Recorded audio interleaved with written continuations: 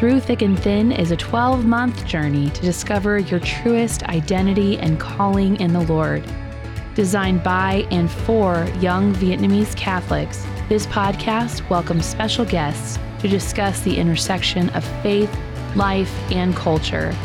Now, here's your host, Vivian Nguyen. Hello, everyone. Welcome back to Through Thick and Thin. I'm your host, Vivian Nguyen, and if you are new here, I post every first Friday of the month. Each month is a chapter of this 12-month journey. The mission of this podcast is to help you discover your truest identity and purpose, and I pray that as you tune into this podcast, you feel safe and loved just from where you are at. In the previous episode, I was joined by Daniel and Annie Lee, who helped clarify what real love is and the importance of being whole as an individual first before stepping into a relationship. A very wholesome and powerful conversation that I recommend you give a listen to if you haven't already. I'm extremely grateful for today's episode because first, it's released towards the beginning of Lent, which is my most favorite time of the whole year, and second, we will be tackling a topic that is relevant to everyone with a brilliant recurring guest. As we journey our way through Lent, we are reminded of the isolating 40 days Jesus spent in the desert and the agony he had to face when he was nailed to that cross. We are called to mirror his example, to cling to God in deep trust and prayer when pain and despair arise. With that being said, we will talk about how pain can be one of the means that draws us closer to God, which sounds paradoxical, but an absolute dictum. There is no one better to talk about a profound and vulnerable topic than the one and only Father Randy Hoang, the parochial vicar of St. Cecilia's Catholic Church. Welcome back to the podcast, Father. Thank you, Vivian. Thank you for having me. Thank you for being here. Just thoughts and feelings after the release of the first episode last time. Yeah, no, I received a lot of feedback. That's good feedback. I received a lot of good feedback. I mean, to my surprise, obviously, like you had mentioned in the first podcast, this was kind of the first launch, so we really know where it was going to go and how people are going to receive it. But a lot of good feedback from priests, from youth that reached out to me via email and messaged me and asked me questions about things. And I honestly believe that when you brought it up to me, this whole conversation about bringing this podcast to light, that the Holy Spirit was working and that He was going to do something. You. And that was very evident, after the first episode and my reception of, receiving, feedback from priests and especially the young people. Do you mind sharing one feedback that you received? Sure. So one feedback that I got from a youth that I helped with, growing up at my home parish, he mentioned to me, he said, Father, it's really nice to be able to hear from somebody that I can identify with and understand. And that really touched me, right? Because obviously, I was able to, in some way, help him connect with, whether that's his identity of being Vietnamese or being Catholic or growing from the same parish or, just being young and struggling with these kind of things, but it was an affirmation that the Holy Spirit was doing something, right? And ultimately, that was our goal, was to hopefully open conversations for our young, people in the diocese. In particular to those that are Vietnamese, to be able to have this conversations that otherwise would never be had at home or, anywhere else. Yeah, I am thankful we touched on that topic. And Father Angsgar was actually talking about it and announcing it at our Live Levang in one of the masses in his homilies. And he was like, you guys need to go check this first episode out. I was so surprised and shocked at the same time. Same, yeah. Like he texted me. Oh, okay. And he said, and I was like, great, he's gonna, like, why did you do that? Or like, that's taboo or something like that, right? Because we spoke about that. Yeah. A lot of things I spoke about are unspoken of at home. And I really appreciate your vulnerability and your transparency, and that was what really helped so many people listening. Yeah. So thank you very much for doing that. No, it was my pleasure. But he loved it, and he was like, I really encourage you guys to continue the podcast. And so I was like, oh, okay. There's this fruit there. And then, when he announced it, it was funny because my brother, who never really like interacts with like me in terms of, me being a priest or anything, he texts me and he's like, a bunch of my friends texted me and said that, Father Ansgar wants me to listen to this podcast. And he was like, am I in it? And I said, I just kind of said, I don't know. And he was like, if I'm in it, and I said, no, a lot of it is my personal experience, but also just picking up from experiences of being a priest. But it's one of those things where, because, and to be honest too, and then I don't think he, would care if I say this, but like in most of like his, friend groups and whatnot are not really practicing. And so the fact that they're listening to it and like passing it on to other people and their friends, it's kind of like, okay, again, the Holy Spirit is doing something, and not knowing what the result is going to be is kind of exciting, but also like, okay, good. Yeah. Now there's something that's happening and the Holy Spirit is working, and we've opened a conversation and just allowing it to go where it goes. Well, that makes me really happy that I asked you to be on the first episode. Well, thank you, God, and thank you to you. Yes. So instead of opting for a would you rather question today, I do want to ask you a question that I think me, myself, and other people are curious about. Oh, gosh. So we're going to ask it. All right. What's the hardest part about being a priest? The hardest and the most fun. 2 questions separately. The hardest and the most fun. Oh my gosh. I'm really curious. I almost want to default to like a generic like ministry question, because a priest is it's a life. It's not like a 9-to-5 job. Right. Right. I would say friendship. Friendship is the hardest and the most beautiful part about being a priest. And what I mean by that is I spent, as you know, Vivian, I spent 5 years in Rome. Right. And so a lot of my, what I would consider to be my close friends, right, I knew then. And most of them didn't come from Oregon or the West Coast. And so I've 2 good friends of mine in particular that I talk to still. One's in New York and one's in Florida. Right. And the hard part is I can't just go to them and talk to them about a hard day, or if I'm like and doing they were something. in Rome with you. They're in Rome with me. Okay. Right. Like I can't just go over and say, hey, let's go grab dinner, or let's go grab a movie. Right. I have to like kind of coordinate when I call them because they're on the East Coast. Yeah. Right. But the most beautiful part of it is that even with our distance, we can still share a lot of sentiments about what it means to be a priest. And when we do, see each other or chat, there is that profound sense of friendship that's there and love that's there, because it's very intentional. Sure. Yeah. Right. But also that we're working towards one goal, right? And that is to be with God.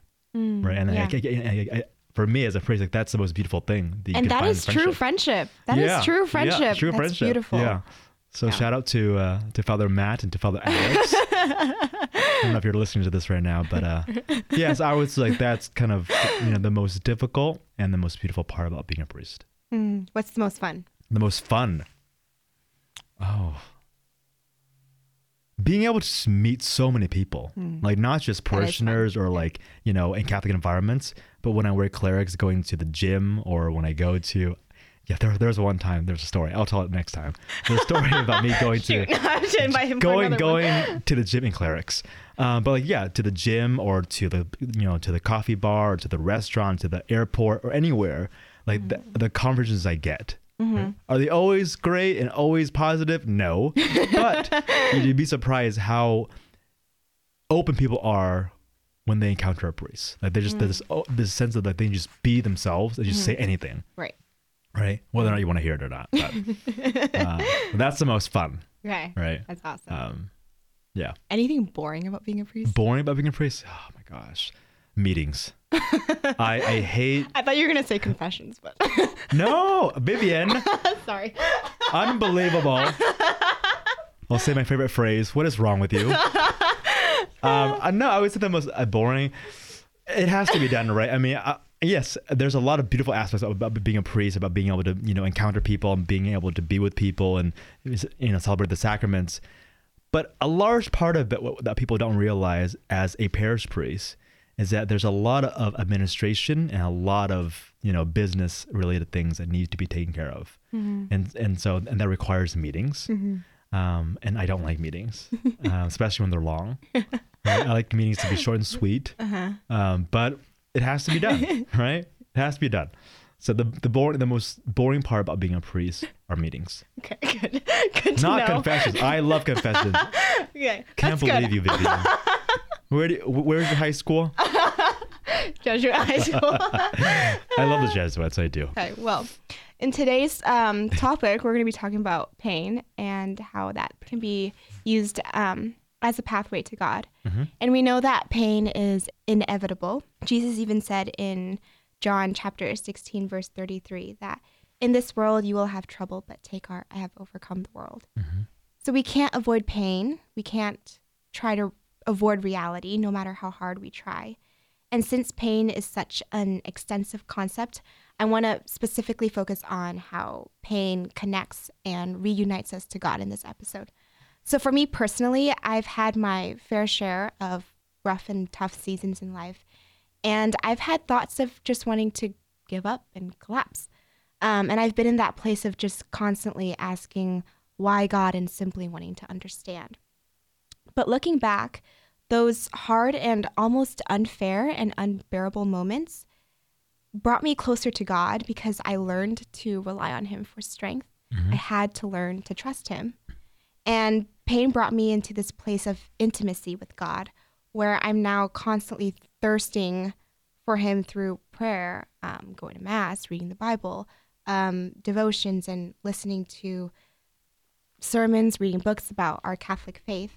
And pain has brought me into this place where I find that I'm more intentional with him. And I'm sure in some way, shape, or form, pain has also had a metamorphic effect on, in your relationship with God. So thinking back on your life thus far, what would you say was your lowest or darkest moment? And did you question God's love for you? Or how did that moment change your relationship with God? Yeah. So I think when we speak about pain, like you said, Vivian, right, rough, difficult seasons, right? It relates to the difficulties of life, the experiences of suffering that we have. So I would say really, in my experience growing up, right, pain or suffering was a catalyst to me becoming a priest, right? It really was kind of the catalyst to allowing me to be able to come to encounter God, to come back to the faith, and then to ultimately be open to the call of responding to the priesthood. And so, yeah, I guess I would just kind of share a story of mine growing up. I think I mentioned this in the first podcast, but, growing up, I was bullied a lot. I didn't really fit in. I didn't play sports. I didn't like kind of those athletic things. I didn't like video games. I just kind of was like a homebody. You didn't like video games? I did not. No, I did not. And, I had tried to like Yu-Gi-Oh! And Pokemon. I don't know what that is. I know Pokemon. Oh my gosh, I'm aging myself now. But like, those things to me wasn't attractive. Like to me, it was kind of like, oh, I like to draw, and I'd like to kind of be at home, and I like to eat. I loved eating growing up. I still do. But that was me. Like I didn't, I never went out and like played sports or like roughed it out there on recess or play games. Right. And so it was kind of really hard for me to identify with, any of the boys or even any of the girls. I was kind of like, I was like this odd kid. Yeah. Right. Some say I'm still odd, but anyways, I digress. But, that led to this one moment that the reason why I say that is it colored a lot of who I was, right? For me during my childhood was I didn't fit in and feeling alone and feeling that I just was not accepted anywhere, right? So kind of fast forward now to this one story, this one moment in my life. When I was 13 years old, I was in 8th grade, my mom fell into depression, right? And so, I'm for sure a mama's boy, right? So I'm the firstborn, mama's boy. So I spent a lot of time with my mom, right? And so it was very hard for me to accept that God was a God of love when my mom was suffering, when my mom did nothing to deserve that. Right. And so I couldn't understand that. And so my mom had depression when I was in 8th grade. I was 13 years old. And I remember it was, in between the time of the end of 8th grade and going into high school. And so at that time too, my parents had bought their dream home. Like my dad had bought his dream home, and they'd worked the American dream and provided for this. So they bought their dream home, and we were excited to move. And I was excited because I was going to a different high school, right? Different school district. I was almost in a way able to redefine myself, right? Okay. Especially, we jumping from 8th grade to high school. It's kind of a big jump. It's like that moment of like, okay, I can now be a new person and no one will know who I am. Right. And so my mom had depression. And throughout the entirety of that summer, we had moved into my uncle's home. And it was a very small home, right? And it was 8 of us. So my mom, my dad, my brother, and I, right? And again, I was 8th grade, 13 years old, puberty, all those emotions and all those kind of questions going on, right? Yeah. And we weren't able to move to that house that my dad had, dreamed of moving into and worked hard for, right? And I remember, being with my mom that entire summer, right? The whole summer. I didn't go anywhere. I didn't do anything. I had some friends that invited me to go places. I didn't go anywhere because I was just torn. I was like, why is my mom dealing with this? And then upset too. And at times ashamed, right? It's a lot of mixed emotions for me, right? Of anger, of being embarrassed, being ashamed, sadness, just despair, right? It's just like, where is this going to go? Like, what's going to happen, right? And I remember one night in the whole summer, I slept on a cot in the living room. But one night I looked up and there was an image, of the Holy Family that was in the living room. Yeah. And I'd always grown, up praying before going to bed. That was something that I did. My grandma taught me that. My mom had instilled that in me. And my dad had kind of like forced us to do that as a family. So we did that. And so I did. I prayed the Our Father and the Hail Mary in Vietnamese, right? Prayers I did every single night growing up since I was 5 years old. But in that moment, for some reason, I became just, I would say, viscerally upset. Like I was just very angry for some reason after finishing those prayers. Like and I think if it was for me in that moment, I realized this is just nonsense. Like, why am I praying? Yeah, my mom's suffering, and here she is praying every single day for her life. Why is there even a God if this is happening to people, right? Because it became for me a personal experience. It wasn't like someone else's mom. It was my mom, right? And so it became very personal. And so I became very angry, and I just started to just vent. And I remember just using very, I just said everything that was on my heart. I said, I would say that I even cursed God, that night. Of how can you exist and all this kind of stuff and all the words that I can't say on the radio, I said, right? And I remember feeling the sense of peace at the very end of it, right? And to kind of fast forward, my mom was healed, right? She was able to get back, and we moved back to our old house, and I started at a new school district, and kind of life went on. But it was through that experience that I came to encounter God. Right. It was almost as if God, from the moment where I was born until that moment, was preparing me for that moment. Because he knew that I wasn't able to experience him anywhere else but in that moment of suffering. Because I was against a wall and I couldn't go anywhere. And that forced me to face a reality of, does God exist or not? Right. And in that, I came to experience the love of God, right? And in a particular moment, if you can say, that I experienced the love of God was when I had gone to Our Lady of Hoang, and that day there was a statue of Our Lady of Fatima that was traveling in the diocese, right? And so right before that, a couple of days before, I had made a promise to Mary that I would never eat meat on Fridays for the rest of my life. And I would not just in Lent, like the rest of my life again. Yeah, I should have spoken more about that. But yes, I made a promise to Mary at 13 years old, right? Wow. During that my time.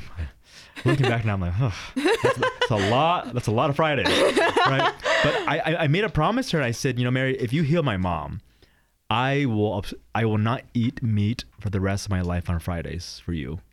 And then I said this even more, and I think it was definitely God working. I said, I will give my life to you.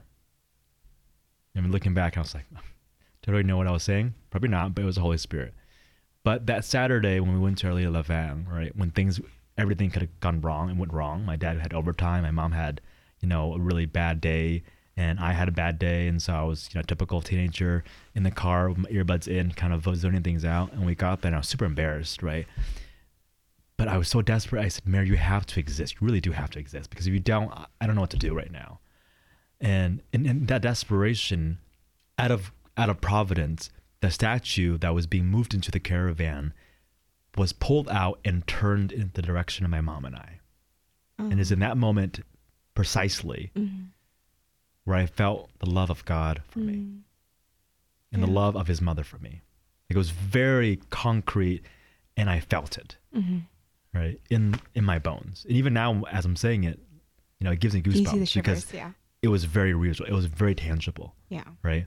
And so that continues to kind of go in. Again, through high school, I kind of was in and out of the practice of the faith, but I always had looked back whenever things were difficult in high school to that moment, right?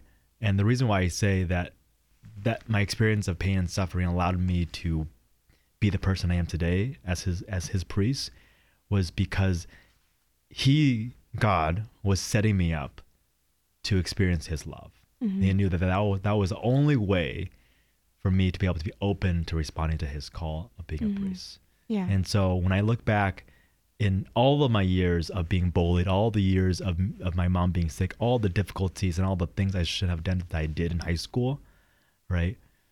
God was saying, those all needed to happen for you to realize that I love you and that I'm calling you to be my priest, right? And so I'm unable to conceptualize that without understanding the entirety of my suffering. Right. Right. And that's where it's at. Right. Again, suffering, my own suffering, my own, difficulties in life are still there. Yeah. I'm still dealing with a lot of things that I've dealt with, the struggles, the sins and everything, they're still there. Right. Right. But because I've experienced the love of God in the midst of what I would consider to be the greatest suffering in my life with my mom, I'm now able to conceptualize and understand concretely, right, that he doesn't abandon me, that God does not abandon us in our suffering, but rather he is even more present in our suffering, wanting for us to see it, right? And when we see it and when we open to receiving it, then the feeling of his presence and the feeling of his care for us and his love for us is overwhelming, but he doesn't force it. I think that's the hardest thing. Right. Is sometimes I wish God just forced me to feel your love, but he doesn't, because you can't force someone to receive love. You can't. Right. You have to be open to it, right? Right. Actually, this weekend I'm going to go lead an encounter retreat. Okay. And in my talk, I am asked to talk about my relationship with Jesus, and something that a lot of people wonder, with, people who are, I guess, more religious like me, is if God is someone who is all loving and all powerful, but still allows suffering, why would you want to associate yourself with that person? Because in my talk, I do say that Jesus is my best friend. Why? Because he knows the very depths of my heart even before I bring it to prayer. He doesn't abandon me. He listens to me. He doesn't answer everything that I bring to prayer, but he never leaves my side. But for people who are asking, if God claims to be good, why does he let bad things happen? If God is love and he claims that he can do the impossible, why doesn't he take that suffering away? What would you say to the people who question that? Yeah, I mean, that's a very real question, right? Because we look around our world and we see so much suffering and brokenness and violence and injustices, right? And we know that God created the world. So how does it reconcile that God is good and there's suffering in the world, right? Ultimately, God does not create suffering. God allows suffering. Yeah, it's a very theological concept, but it speaks to the reality of us, right? Let's go back to this. So in the beginning, right, and this is something that the Archbishop has talked about a lot, the kerygma, right? What is the message of what is the good news? Like, what are we proclaiming? What are we believing, right? And it comes down that God in the very beginning, right, created the universe, created us, right? And the first creation that he created was the spiritual world, right? Light, and one of the first creatures he created was the angels, right? And one of those angels was named Lucifer, right? The angel of light. That's what Lucifer means, the angel of light, right? And he, as God's angel, knew what God was going to do, like, because they assist God, and they knew that God was going to create us, right? And as you and I, different from angels, we are God's perfect creation. Because why? Because we are made in the image and likeness of God himself, right? Where angels are to aid God, they're to help God, to help us. And so Lucifer did not want to accept that. He did not want to accept that he was serving us and serving God, right? And it was that inner pride. It was that pride of like, no, I'm not going to serve. And we can ask that question too, like, well, why would God create an angel that would disobey him? Well, that's another question in itself, right? But then Lucifer, in his entirety of his existence, right, his plan is not against God. It's against you and I, because he's unable to experience God anymore because he's been exiled, right? He wants to prevent you and I to experience God, right? And we know in the Garden of Adam and Eve, right? God creates Adam and Eve, and he provides for them, and he gives them everything, right? But he asks only one thing, and that wasn't any way to take away anything, but it was to say, you don't need to worry about this, right? I created you to be good and to experience perfection and goodness. You don't need to think about anything else, right? But then Lucifer came in, right, and tempted Adam and Eve and said, don't trust him. God doesn't love you. God doesn't exist. God doesn't care for you. He actually doesn't like you, right? And that is the biggest lie. And that's a lie that we all at times fall into, right? So whenever we talk about suffering or pains and whatnot, it's because we feel that God or whoever else that we love doesn't care for us, is not going to provide for us, right? But that's the lie the devil wants to instill in us. But we know, I know, you know from experience, and for anybody who's listening who's experienced God knows, God does not abandon us. He never does. We abandon him. Right? And this brings us to another thing too, is that God's plan, right, from the moment of the fall, was to create that we return to him. And so at times, God allows suffering to happen so that we can come to realize his love and return to him. Like I said, in my experience, I was unable to experience God through all the many years of Sunday school, all the many hours of praying, of going to mass. I was unable to do all of that. And God knew that. God, So God knew that. And he said, you know what? The only way that you're going to be able to experience my love and be open to receiving that love is for me to permit this to happen. Right? But he doesn't create it. He permits it. Right? Because everything that we talk about in terms of pain, brokenness, suffering is a human decision. Right? It's a consequence of something that is us, not God. Because God created us in his image and likeness in perfection. Right? And again, that's a bigger spiritual question that we don't always associate with our everyday lives. But every single day when we're struggling and we're dealing with things, you and I, every single day, what we think are just, kind of everyday problems are spiritual problems.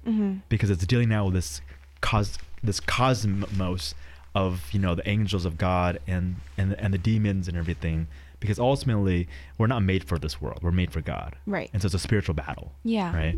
And so for those who are struggling with that question of, how is God present in that? One, right?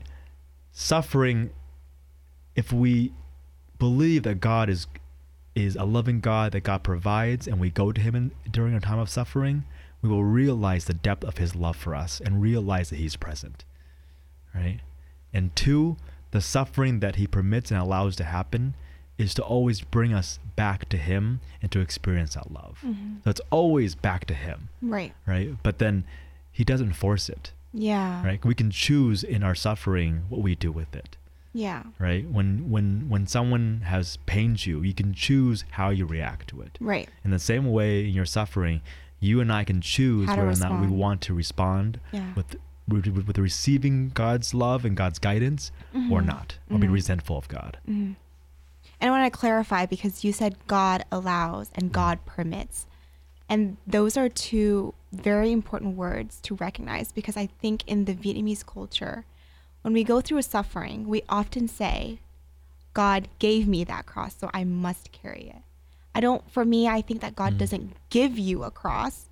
God allows you to carry it, and you get the chance to carry it because that's how you grow closer to God. I do believe that. But there's a lot of people who just, maybe it's just the Vietnamese language. Sure. But it's like, oh, God gave me it, so it's His will for me to carry it. What would you say to people who think that way? Yeah, I mean, obviously that's kind of a personal decision. I would say that, at times we can say that God allows our suffering to be in our lives so that we can come to a deeper encounter of Him, or even to test us so that we can trust Him even more, right? But at times too, there are things in our lives that can be prevented, right? That we ourselves create in terms of our own sufferings, Sure. right? But it's even in those moments where the sufferings that can be avoided, that's not given by God, God is still saying, okay, and whatever it is, whatever the situation is, you still have a choice. Right. Right. And that choice is to come to me. And at times it's asking God, what should I do in the situation? I'm dealing with this difficult situation right now, and I want to be able to get out of it. How can I get out of it? How can I respond to this? And even in that too, He helps us. Yeah. Right. But it's just the weird thing is that every single thing that God does is always just to remind us, I love you, trust in me, right? Whether that's something that He allows to happen in our lives or that we create on our own, He's always saying, return to me and experience the love that I have for you, and that I'm going to take care of you. But I would say, even if God gave you that cross, why did He give you that cross? Right? Ultimately, to experience His love.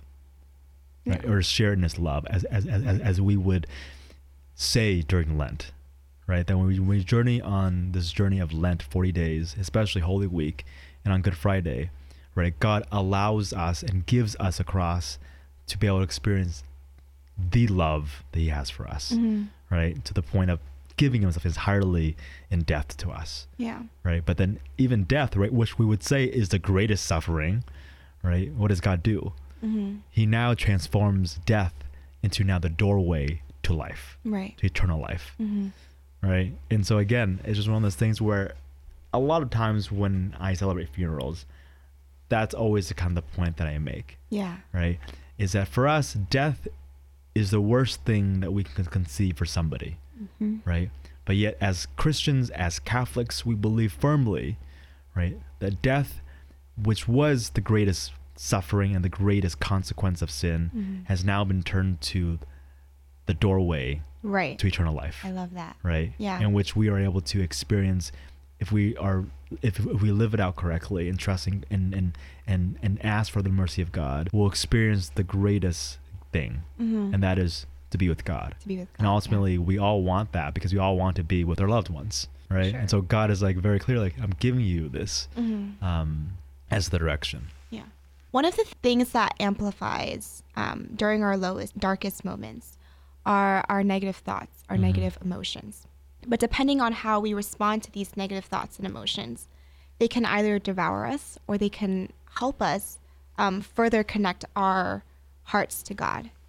I think it's not healthy to let our emotions, take control of us, but it's also not healthy to avoid or try to circumvent them.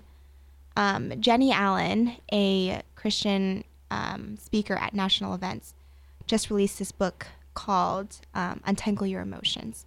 And in her book, she wrote this: joy connects us to God, the giver of the good stuff. Fear connects us to God, our safe place. Anger connects us to God, our adventure. Sadness connects us to God, the one who understands rejection. Even feelings like guilt connects us to God, the one who died for our guilt and shame and sin. How can we learn to connect our negative and painful emotions to God? I think it ultimately has to come down to a personal encounter with Christ, right? And then in that trusting that He's going to take care of us, right? Because oftentimes when people when we have a hard time with that question of suffering in light of God existing, is because we don't yet feel, or we have not yet experienced that God is going to take care of us, right? Which is the biggest lie that the devil says. God will not take care of you. God is not going to provide for you. Fend for yourself, right? That's where our world says fend for yourself. But God's saying, don't fend for yourself because I am taking care of you, right? He says, why are you worried? Right? The birds of the air and it's one of those things where the animals of this earth do not care because they know that they're being provided for and they know that there is an order to things. But we wrestle with that question all the time because ultimately we don't trust God, right? Yeah. And so to answer that question, but also kind of just to highlight it all, is that I would encourage anybody who is struggling with a difficult situation in life, or with an experience in life that they can't kind of shake off in the past, a trauma, or they're experiencing any heartache, to go to God, whether or not you want to or not in this moment, or in that moment, and to pour your heart to Him. Yeah. Right? God knows our suffering. He knows the pains in our hearts, as you said, Vivian. More than we do. More than we do. Yeah. Right? But He wants us to tell Him. And there's also something, I'm sure, psychiatrists will say, there is something to vocalize something, and to verbalize it. Yeah. Right? It takes away the power that it has over you and allows you to be able to then be in control. Right? I think the reason why many people don't want to express or vocalize their emotions or their thoughts is because shame, guilt. And how do we tackle that, when facing God? Yeah. The shame and the guilt. And to be honest with all of you who are listening, and you as well, Vivian, like I deal with that too. Yeah. I struggle with that. There are some times so where do I'm I. like, yeah. oh God, I'm not going to tell you because you know it already. And I don't want to say it out loud because it's going to make me feel embarrassed, so even though it's just you and I know that you know, right? Yeah. As a priest, I as a priest, I should be the one that is like, God, but I struggle with it too, right? Yeah.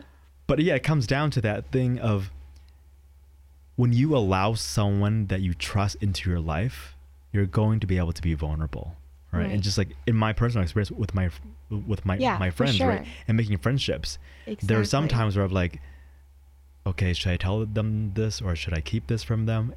Why do I do that?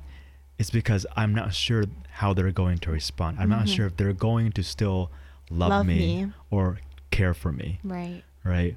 But then in my experience with my friendships, the ones that are most profound and the most authentic and the most real and the most important to me are the ones where I've had to jump and say, yeah, this is my vulnerable side. Right. And that's the same with God. Right. We have to be vulnerable with God, because if we're not vulnerable with God, we're not going to ever experience His love truly. We're not. Right. And I'm saying that out of my personal experience, right, is that I've come to time over and over again, come to grips with the fact that even as a priest, right, I'm not perfect. And I have to tell myself that I have to be vulnerable with God every single day of my life. I can't just think that once I'm ordained a priest, I'm perfect. Right. Right. But it's a reminder for me every single day. God is saying, give me more, give me more, give me more. And like any relationship, the more that you give, the more that you receive. Right. And with God, He wants us to give ourselves entirely. What do we hear in the beginning of Lent? Right. Give me your heart. Right? He's saying it. Give me your heart. Right. But that again is an invitation. He isn't saying, "Here, I'm taking your heart." Yeah. He's saying, "No, give me your heart." Yeah, that's right. Right. And so we have to be able to,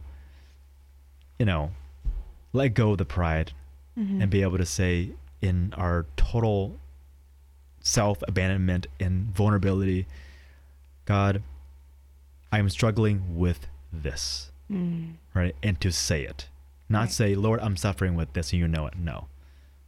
Jesus, I am suffering with this. This is what is most painful for me right now, right? when we do that, I guarantee you, for those of you who are listening right now, and for those who will listen, right, you're going to experience the love of God. That is a guarantee. Mm-hmm. That is a guarantee. Mm-hmm. Because I myself have experienced that. Mm-hmm. Thank you for putting that into such clear and beautiful perspective that I've actually never heard myself. And that has helped me so much in terms of, seeing who God is, not just someone who's up there and up in the heavens and doesn't see or understand us. Yeah. No, he's here.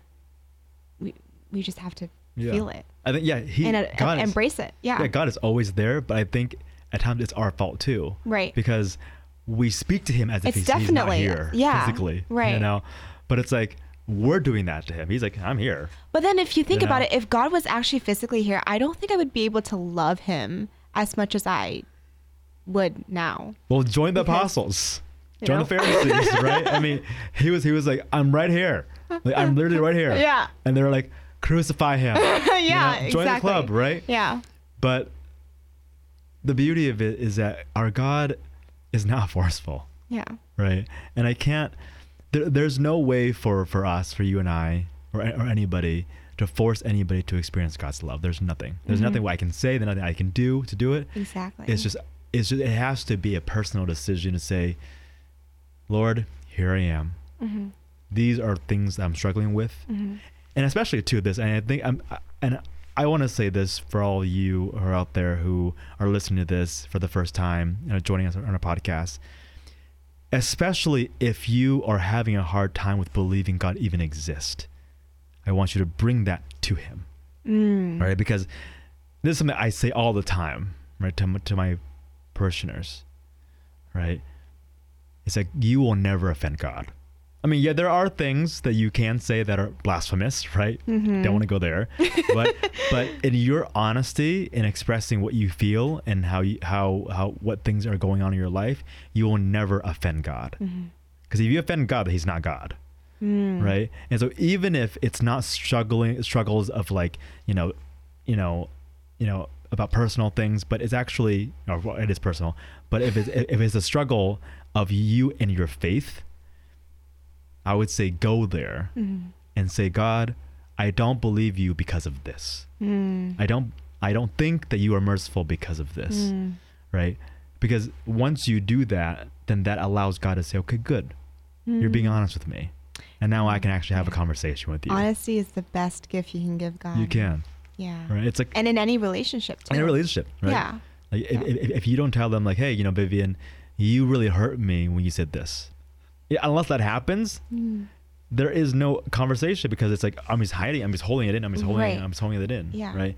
But today we're speaking about like my suffering and my experience with my mom, and we can be speaking about suffering of like in that kind of generic brokenness sense and everything. But this comes down also to our faith, right? Whether or not we believe in God. Like I'm not going to assume, like me as a priest now, I don't assume that every single person that I see at mass believe that there's a God.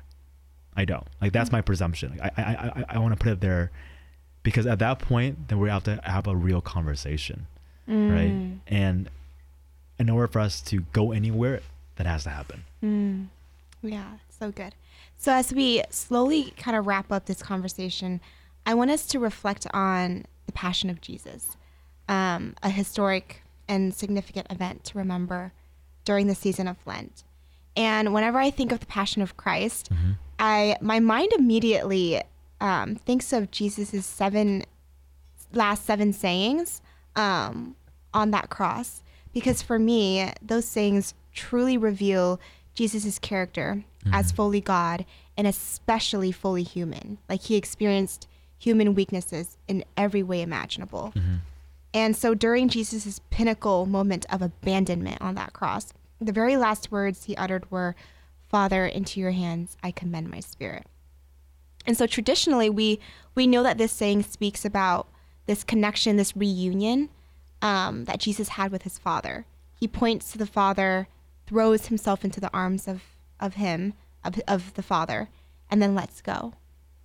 Could you elaborate more on this powerful message Jesus wants to send us through his last words during this Lenten season, and perhaps how this becomes the crux or the heart of Christianity? So I I don't like affections. I don't like hugs or anything like that. I think you did talk about this in the first I think I have. Like, I just don't like naturally like hugs. I mean, I will give hugs. Really? And Okay. you know, I'll give hugs, and the school kids, you know, love giving me hugs because they know I don't like hugs, right? But they'll give me hugs. But I remember when I was little, right? And then probably I'm sure maybe you shared the same experience with me, right? Where something has happened at school, and I go home, and it just really sucks. Mm-hmm. And my mom was like, "Oh, what's wrong?" And I don't want to say anything, but she knows that it's painful, right? And then I start crying. And you know that moment you're like, "Oh, let me give you a hug." No, I don't want a hug. I don't want a hug. But deep down, you know you want a hug, yeah. right? And then the moment that person hugs you, you let go. Like you completely let go, and you abandon yourself. You commend yourself to them, because at that point the vulnerability is all there, right? I would like to say that it's in this moment, right, where Jesus in his perfect will with God the Father was saying, I'm giving myself entirely. He is falling into the arms of the Father, right? And in our spiritual life, we need to do that, right? We need to first be honest with ourselves in our relationship with God, to be honest with God, and then to be vulnerable enough to say that in our limit and capacity as a being human, saying, Lord, I give myself to you, you know, and allowing him to just take us, right? Because at times we want to just keep God at a distance, or we want to say, well, or Lord, put him in a box. Yeah, put him in a box, or say, Lord, you know, God, you know, you can come this far. But in these words, I commend myself to you, Father, is us physically maybe saying, Lord, I give myself to you. Here I am, all of it, all the beautiful, all the ugly, all the mess. Here I am. I give myself to you. Hug me, take me, right? Those are what we would say now to be kind of the more modern language of saying, I commend myself to you, you know? And the beautiful thing is that what I've noticed is Jesus never associated any of his sayings on that cross with like a condition. He never said, Father, I will surrender myself to you as long as fill in the blank, or I will receive this cup, obey your will, as long as you infuse in me a supernatural power that I won't feel pain on the way there.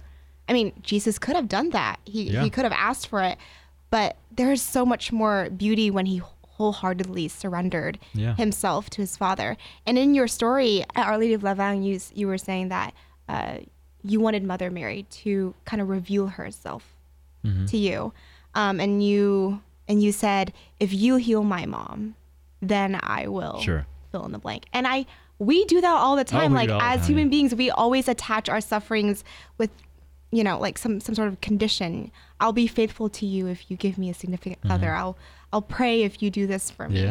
And as I look back, I'm always stunned by this realization that if Jesus did grant me the conditions that I attach to my obstacles, then where is the beauty and the purpose in suffering, right? Yeah. I use this, and I borrowed this from Bishop Robert Barron from his homily. You know, do we love God for who he is, or do we love God for his benefits? Right? And when you love somebody, the benefits don't matter. Benefits come from that love and that relationship, right? But when I love my mom and my dad, when I love my brother, when I love somebody, when I love a parishioner, right? I don't say, well, I'm going to do this because I'll get this. No, I do it freely because I love them. Right. Right. And it's the same with God. Is that when we love God and we trust that he's going to take care of us, then there are no conditions, because we're saying, yep, take me. Yeah. Right. Just take me. Right. And again, I just want to reiterate that the way that we experience love as humans, right, we can in a analogous way apply it to God. But God's love for us is so much greater than the love that we can experience as humans, right? But how do we realize that besides being vulnerable and taking the leap of faith? It's ultimately it. You have to make a leap of faith and to say, okay, if God is truly who he is, right, then he's going to provide for me. And if he's not, he's not. right? Yeah. But it's a guarantee from my experience, and I'm sure you can share the same experience, that if we do that, if we become vulnerable and we give ourselves to God and we love Him and allow ourselves to experience His love, then there are not going to be conditions to that love. Right. I think as human beings, we just want to understand. Like we desire to understand. Yeah. So I feel like this is not necessarily a crisis of faith. Sure. Because I feel like we do know that God loves us. We do know that we should surrender to Him. It's more of like this crisis of understanding. Like I need to understand what's going on. We know it, right? But do we feel it? What would you say to people who are kind of, including myself, in this crisis of needing to understand everything behind the suffering? I would say, let's look at an example of your relationship with somebody. Right? Do you understand every single thing about them before you trust them? You don't. Right? So same with God. Is that we know all these things, right? But it has to come down to a relationship. As Pope Benedict has said, Christianity is not a philosophical idea. It is an encounter with an event and a person. And that person is Jesus Christ. And so, yes, we can make excuses of like, well, unless I understand every single thing about, God, then I'll believe in Him. Well, that doesn't happen on an everyday basis. Like you don't, and say, I don't think it will ever Vivian, happen. Yeah. Tell me every single thing about your life and then give me some facts and then I'll trust you. Right now, when you have a relationship with somebody, you naturally just trust them. And it's with God too. We have to, in some ways, be able to say, okay, I'm going to risk whatever it is because this is worthwhile, and then see where it goes. You don't go into a relationship kind of counting all of the well, what could go wrong. Let's weigh this and this. Okay, let's be friends now. Like, it doesn't work that way. Yeah. Right. Yeah. So if God is calling us to be in a relationship with Him, then we have to apply somehow the human experience we have with God. Right. But again, you can't force anybody. Right. You can't. And I can't force anybody. I can't force anybody who's listening right now.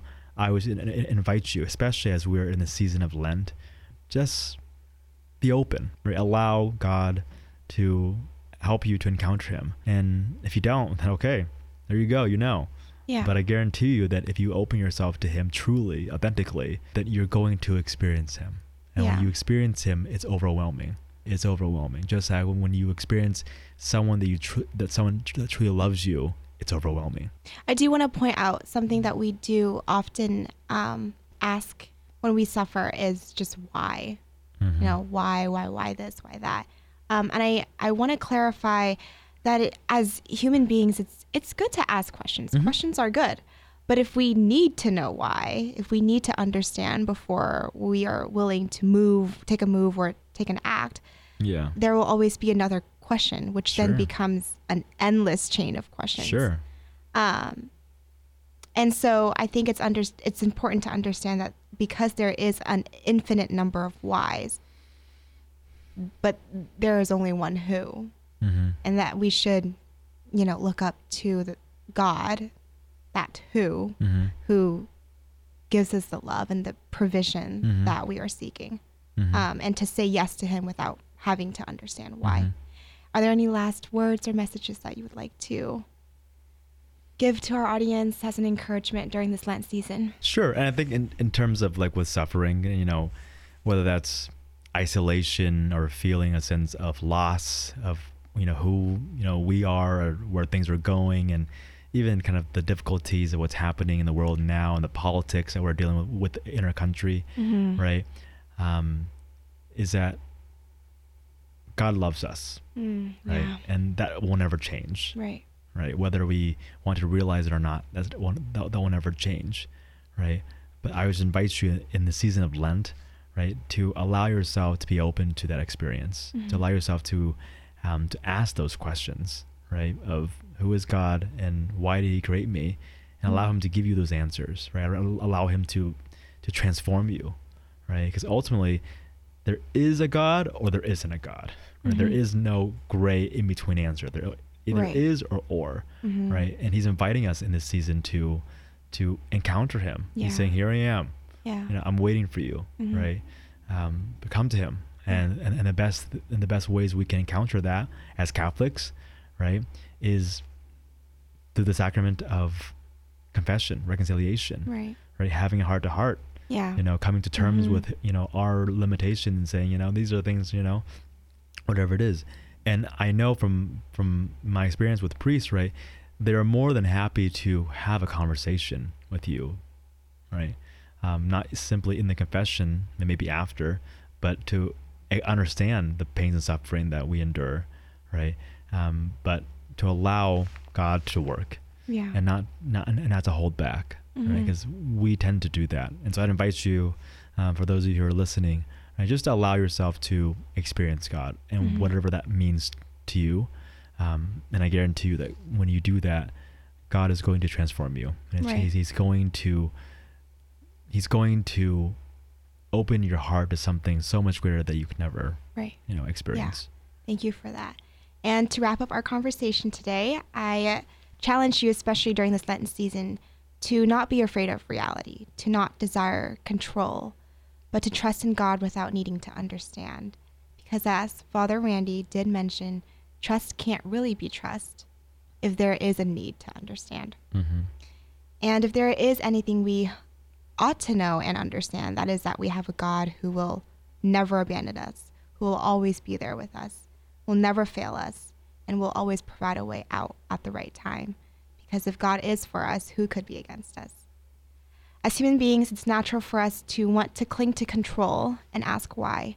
But if you and I know who, we can begin to enjoy the joy, peace, and freedom even in the midst of trials. And most importantly, allow ourselves to experience God, to encounter God in the daily motions of life. Father Randy, you are incredible as always. Thank you very much for choosing to be back on this podcast and taking some time to speak to our young adults. Yes, no, thank you, Vivian, for the invitation. And it's always good to be on this podcast. And in return, may the season of Lent leading up to Easter bring you peace, fulfillment, serenity, and joy. And thank you to everyone who has tuned into this podcast. Once again, you can find us on the free Hail Mary Media app or wherever you get your podcasts. And while you're on the app, check out other Vietnamese prayers and sermons and follow us on our social media pages linked in the description area below. Remember to love God more than you fear your cross, and we will see you on Friday, April 5th for another exciting episode.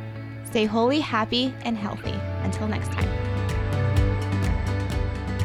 Thank you for joining us on this episode of Through Thick and Thin, produced at the studios of Mater Dei Radio in Portland, Oregon. Learn more about this podcast, our other shows, and other Vietnamese content by visiting the free Hail Mary Media app.